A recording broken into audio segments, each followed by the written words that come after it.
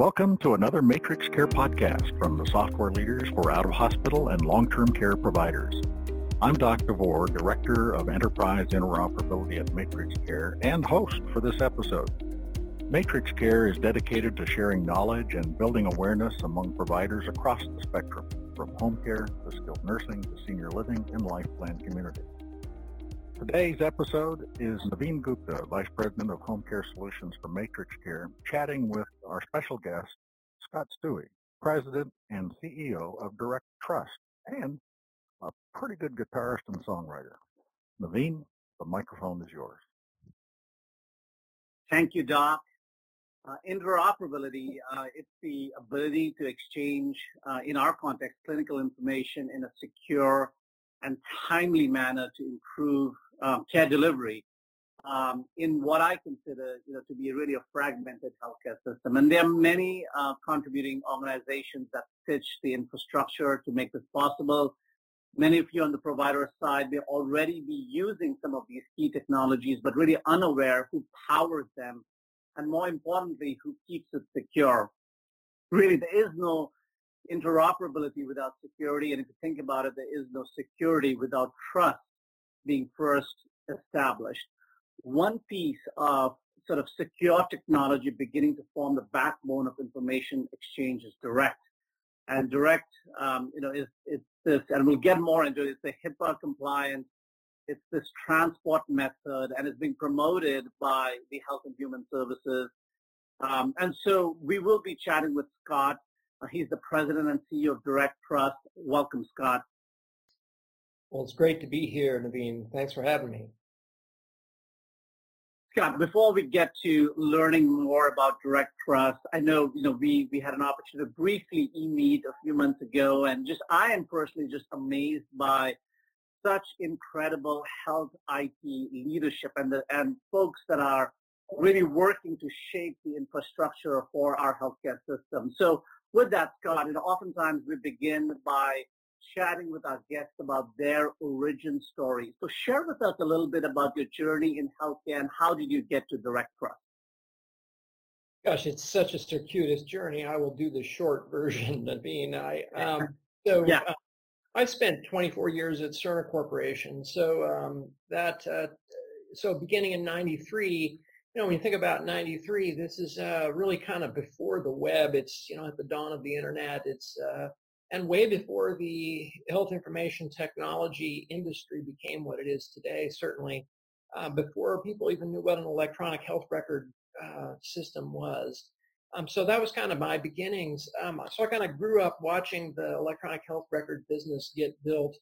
But my first job actually there was as an interface guy, so making two systems talk to each other, mostly talk laboratory to laboratory. So a lot of, and that was kind of the early interfaces that were being done in those days. So labs needing to communicate results back and forth. So orders, results, round trip, we used to call it.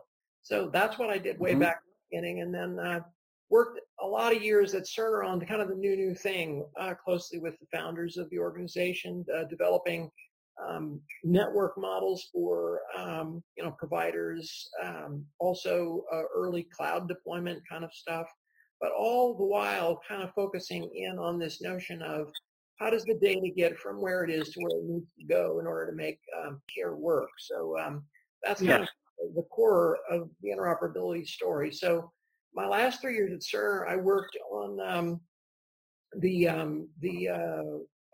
Commonwealth Health Alliance exercise with Cerner, and so I drove adoption of that in the Cerner environment as well as with health systems generally. And so I had a lot of good kind of exposure to that effort. And so then I spent about a year out of Cerner. I took a voluntary separation, and people thought I was retired, but I was not. Then I was recruited to come back to the interoperability space by the folks at DirectTrust. So, and I think their interest in me was certainly my background in the electronic health record business, but also my knowledge of what Commonwealth Health Alliance as well as DirectTrust are both. They're both 501c6s. They're both trade associations, and in that way, Yeah. they have similar organizational bones. So that's kind of how I got here. The story of how I got here from the food business and the music business, that's a story for another time. Thank you, Scott, for sharing that. We, closely, we work with Commonwealth, certainly with Cerner. We've got many relationships in common, and really just, appreciate those organizations. I had an opportunity, Scott, to read your 6-part blog series that you've been doing over the last few months. So with the pandemic, I guess you found a little bit more time to do some writing, and I really found it very educational. There was one very powerful, compelling quote that caught my attention, and it said, "Trust cannot be legislated or manufactured. Trust is earned by demonstrating ongoing reliability.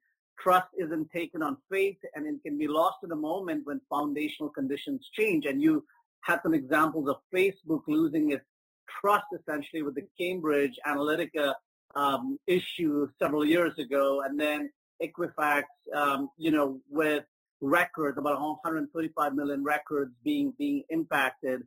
So it was really pretty powerful. So with that, help the audience understand a little bit more about DirectTrust and what do you do? Right. Well, so DirectTrust, if you think about, I mentioned we're a trade association, so we have members that are interoperability companies, and they are operating in a federated network. So they basically allow for the exchange of direct messages between the 2.4 million endpoints that are enabled. Really what we do, though, is policy. We do policy and governance.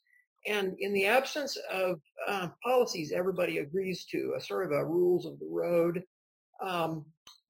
trust is really hard to establish. And so this is the reason why the organization exists. It is an opportunity for organizations who are a part of this interoperability network that we deploy to get together and identify the rules that we all are going to abide by. These rules kind of were built initially in collaboration with the with Health and Human Services and the ONC in the starting in the kind of the 2011 timeframe, and kind of built right up through today. We continue to morph and tighten those regulations as needed in order to make it possible for this group of players to trust one another, and for their clients to trust that the information that they're getting on this network is safe. So it's that it's the technical aspect of the trust that is enabled by the technical underpinnings of technical trust, which always includes digital certificates, so people kind of understand that. Right. But then the idea that the policies that govern how that will work, that is really what DirectTrust is about. We create those policies, and as needed, we'll actually enforce those policies, and we do so without a governmental we certainly have governmental relationships, but we're not a part of the government, so we are managing that as an independent governance organization, an independent policy body. And that's really our role, is to make sure that information interoperability can happen in a way that people feel is safe. And the parties that are a part of that help develop those policies so that they know what's realistic to do, but also what will make their clients and their clients' clients comfortable. So it's that. I hope that helps. Maybe I hope that didn't confuse things. No, I think that's helpful, right? I think if you boil it down, it is the policy and governance that enables, right, these players that provide the infrastructure for information exchange to be secure and to be trusted. And think about it, if we if your organization did not exist, there are a couple of problems. A is, how do you ensure that the information that's going over truly, really is to the right provider, is for the right patient, has not been changed in any particular way. And ultimately, if you think about it, it boils down to the security enables the right care to be delivered to the right person at the right time. So it's very needed. And, and I know it works in the background, so providers may not necessarily see it. They benefit from it, clearly, the work that you do. But I think it was very helpful for you to share that. So in that context, Scott, maybe you can help us understand. I know most providers, they are beginning to understand more and more about interoperability. They work with providers upstream and downstream as not only just referral information is flowing, but, the continuity of care documents that are being exchanged as well. So in terms of working with HIEs, Commonwealth, Care Equality, think about, the eHealth Initiative, the Sequoia Project. There's a number of organizations that are playing around in the interop space. How does DirectTrust intersect or complement these various organizations? Well, first, direct secure messaging specifically is a push message. So when you think about the difference between Commonwealth and Care Quality, mostly work in the space around query, which is, I like to think of this as the patient is in front of me. Can I get a hold of their records? So that's the that's the query use case in a sentence. But for direct messaging, the use case for push messaging is, this is what I would like you to know about our patient. So when you're talking about a referral, the idea is to curate a set of information that's of interest to the downstream provider and then send it to that provider and say, here's what, if you're going to treat the patient for what I think you need to rule out or evaluate for them, here's what I think you're going to need based on what I've already done.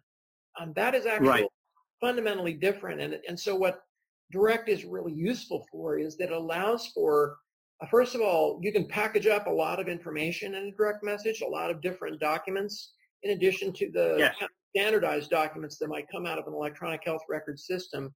You can also drop in all sorts of other things that would be of interest to a downstream provider. So that's, I think that's what's different about direct secure messaging from query in general.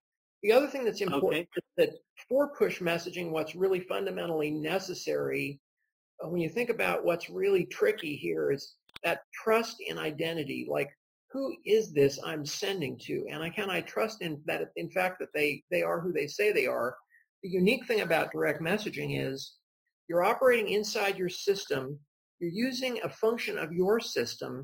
You don't log into the other system. You are literally sending a message from your system to the other system without logging into that other system. And that's, when you think about it, that's actually requires a lot of trust. Am I going to let you right into my system? That just sounds terribly frightening, right? So the other thing that we do that is unique is we pay a great deal of attention to the identity of the individual or the organization that is sending and receiving the message, so that the sender knows that only the receiver, the intended receiver, can decrypt the message. That's built into the technical fabric of what it is we do. And that is supported by this identity proofing process that our community makes certain that everybody who's in this environment, all 2.42 million of those endpoints, have been identity proofed at an appropriate level. That is the fundamental difference.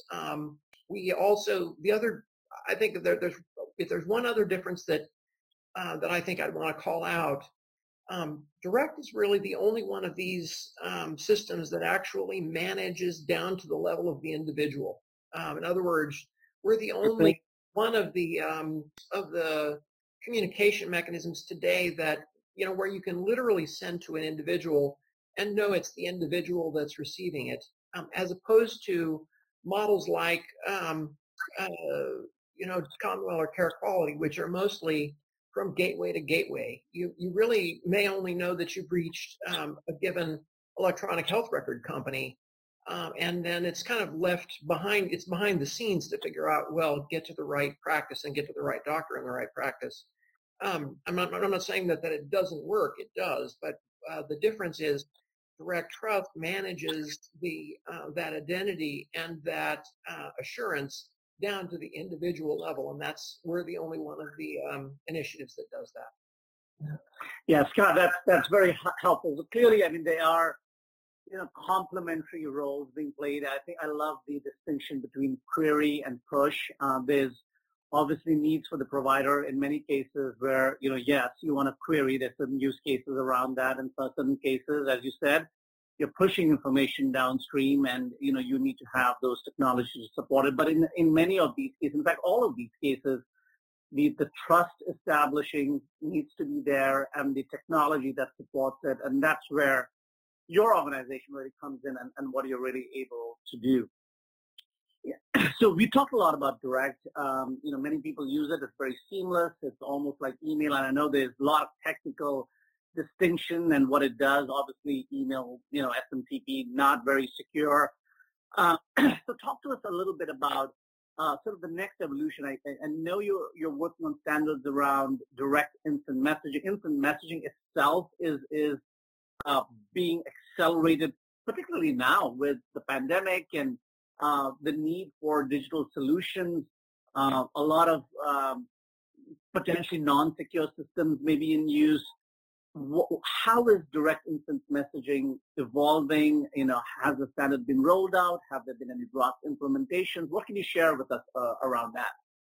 Yeah, really exciting new stuff here. So the business problem from my perspective is the following. I mean, I think, as you say, everybody in the pandemic has been getting used to a bunch of different platforms, right? So, Zoom and GoToMeeting and, Microsoft Teams.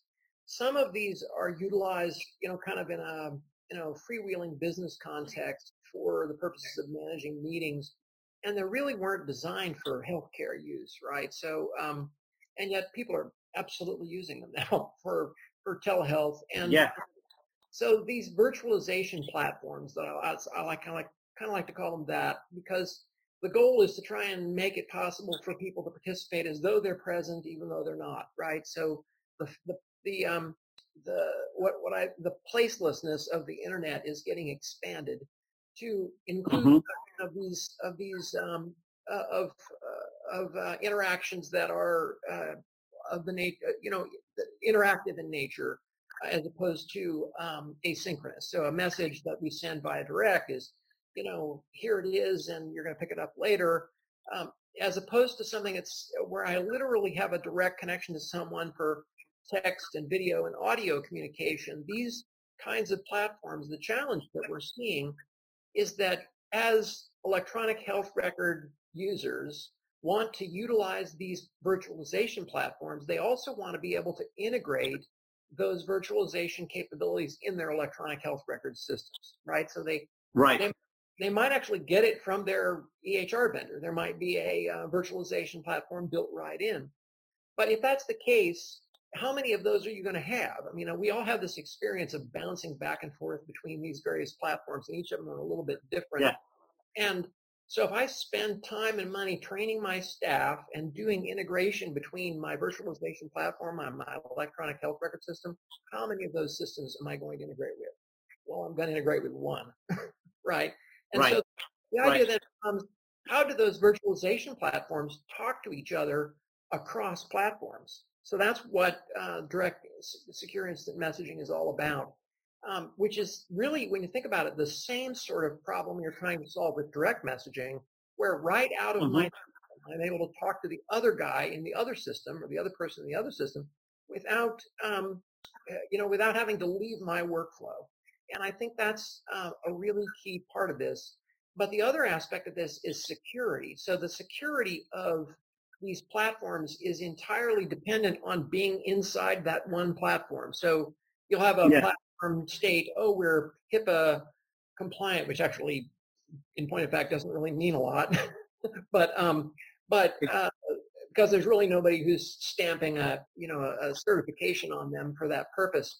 However, what what you really need to do is have the technical capacity and then the governance that says, okay, they've actually implemented that technical capacity accurately so that there is, in fact, security.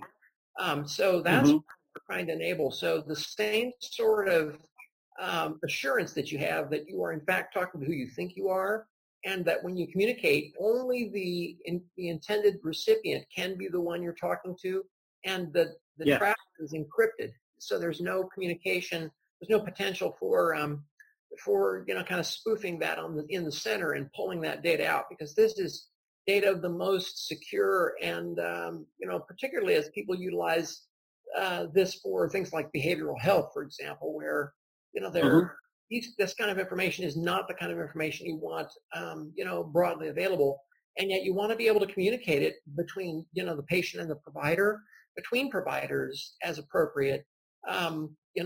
That's essential, but you wouldn't want to do it in a way that might make it available for folks to post on the internet.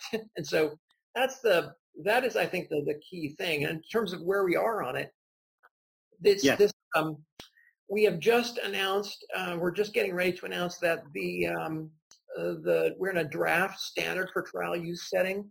Now, as DirectTrust is an ANSI accredited trust or ANSI accredited standards development organization, and so we're taking this through the ANSI process, but it is just in a standard for trial use, and we're looking for people to download that reference implementation, play with it, kick the tires, see what they think, and tell us, participate, frankly, in our standards effort to improve it and make it the thing it needs to be. So I expect we're going to have a connect-a-thon and kind of in the fall timeframe, and really very excited about this. I think this is a big piece where we're headed.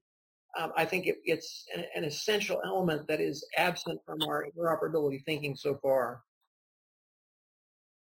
Yeah, wow.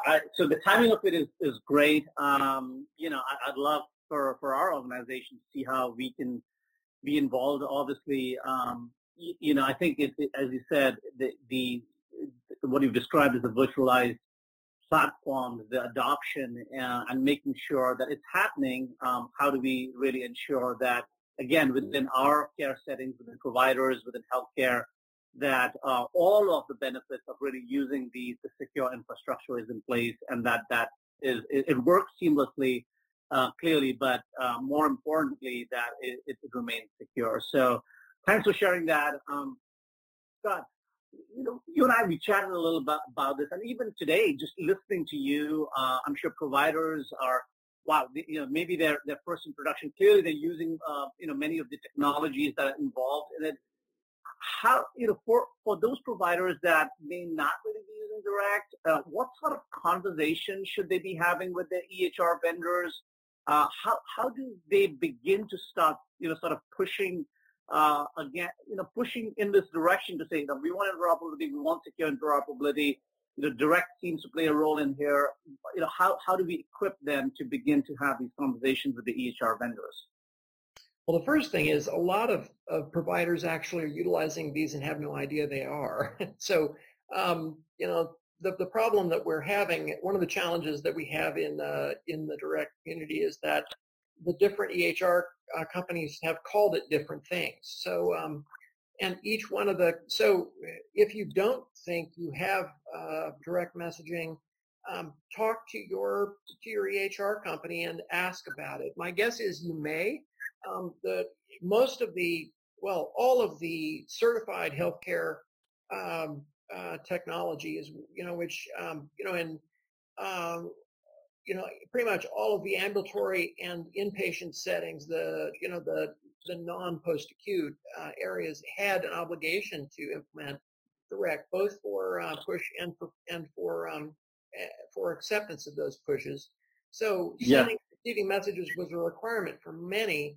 Now, what's happening now, of course, is that the post-acute space is also getting into this because, frankly, all of the other players the rest of the care team has this capability, and so I know that Matrix Care and the other platforms inside the Matrix Care umbrella are part of support this process and do push messaging via direct messaging.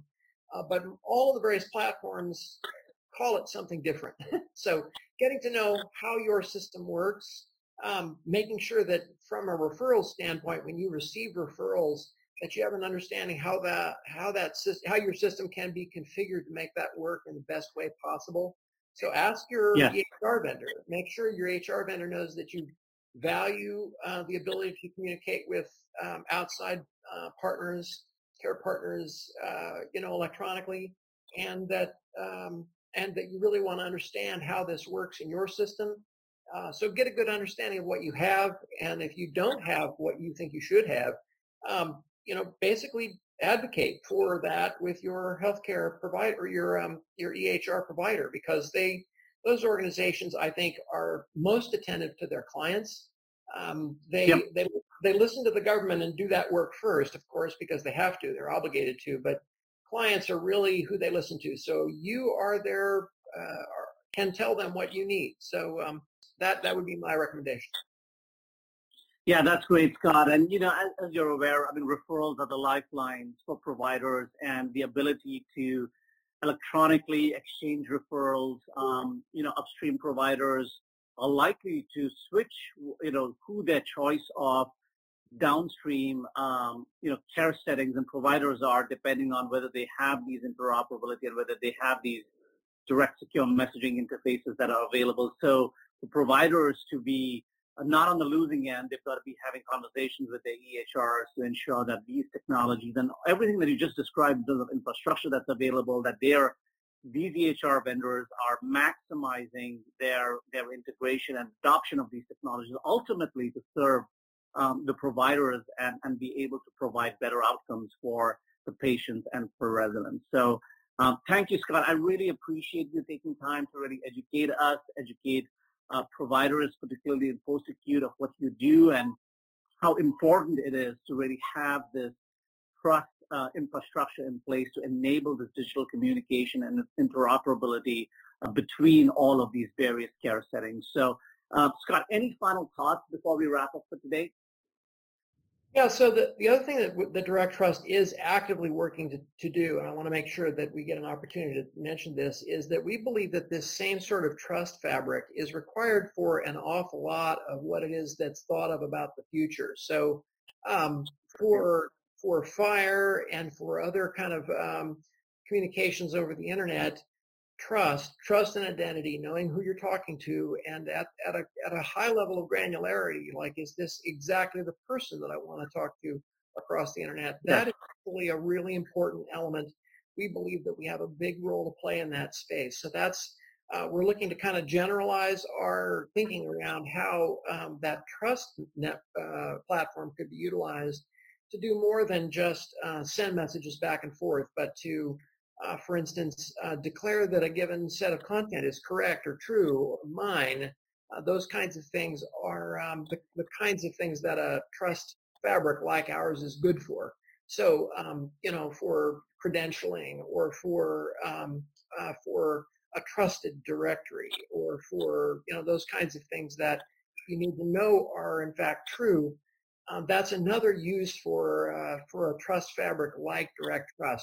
It's the identity of the individual that says that it's true that matters the most. It's trust and identity that's at the core of the question of trust. Thank you, Scott. Thank you for sharing the broader vision. We really look forward to continuing to just hear about the evolution.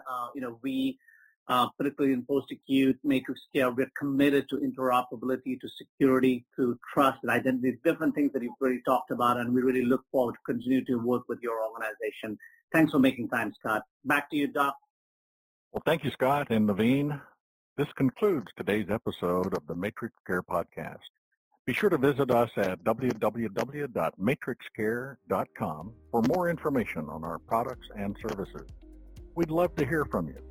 Give us feedback on Apple Podcasts, Spotify, or wherever you get your podcasts to let us know how to improve the podcast or give us future topics you'd like to see discussed. On behalf of Matrix Care and today's guest, thanks for listening, and we hope to have you back for another episode of the Matrix Care Podcast.